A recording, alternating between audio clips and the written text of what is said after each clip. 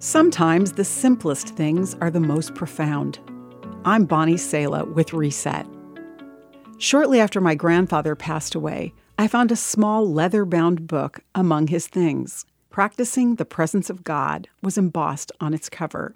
Written by a 17th century layman who served in a monastery as a cook and a sandal maker, these short writings give us some beautiful pictures of a personal and vibrant relationship with God. The author called himself Brother Lawrence. This simple man discovered that a place of peace and rest is available to all of us, always. This is possible through what he called practicing the presence of God, through continual, ongoing conversation with him.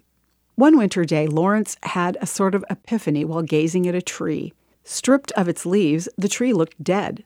But Lawrence knew that in only a little time, life would once again infuse its limbs. Green leaves, flowers, and fruit would be renewed. Life had never left the tree, just as God's presence never leaves us. Lawrence attended regular times of prayer in his monastery. But it was a great delusion, he said, to think that the times of prayer ought to differ from other times.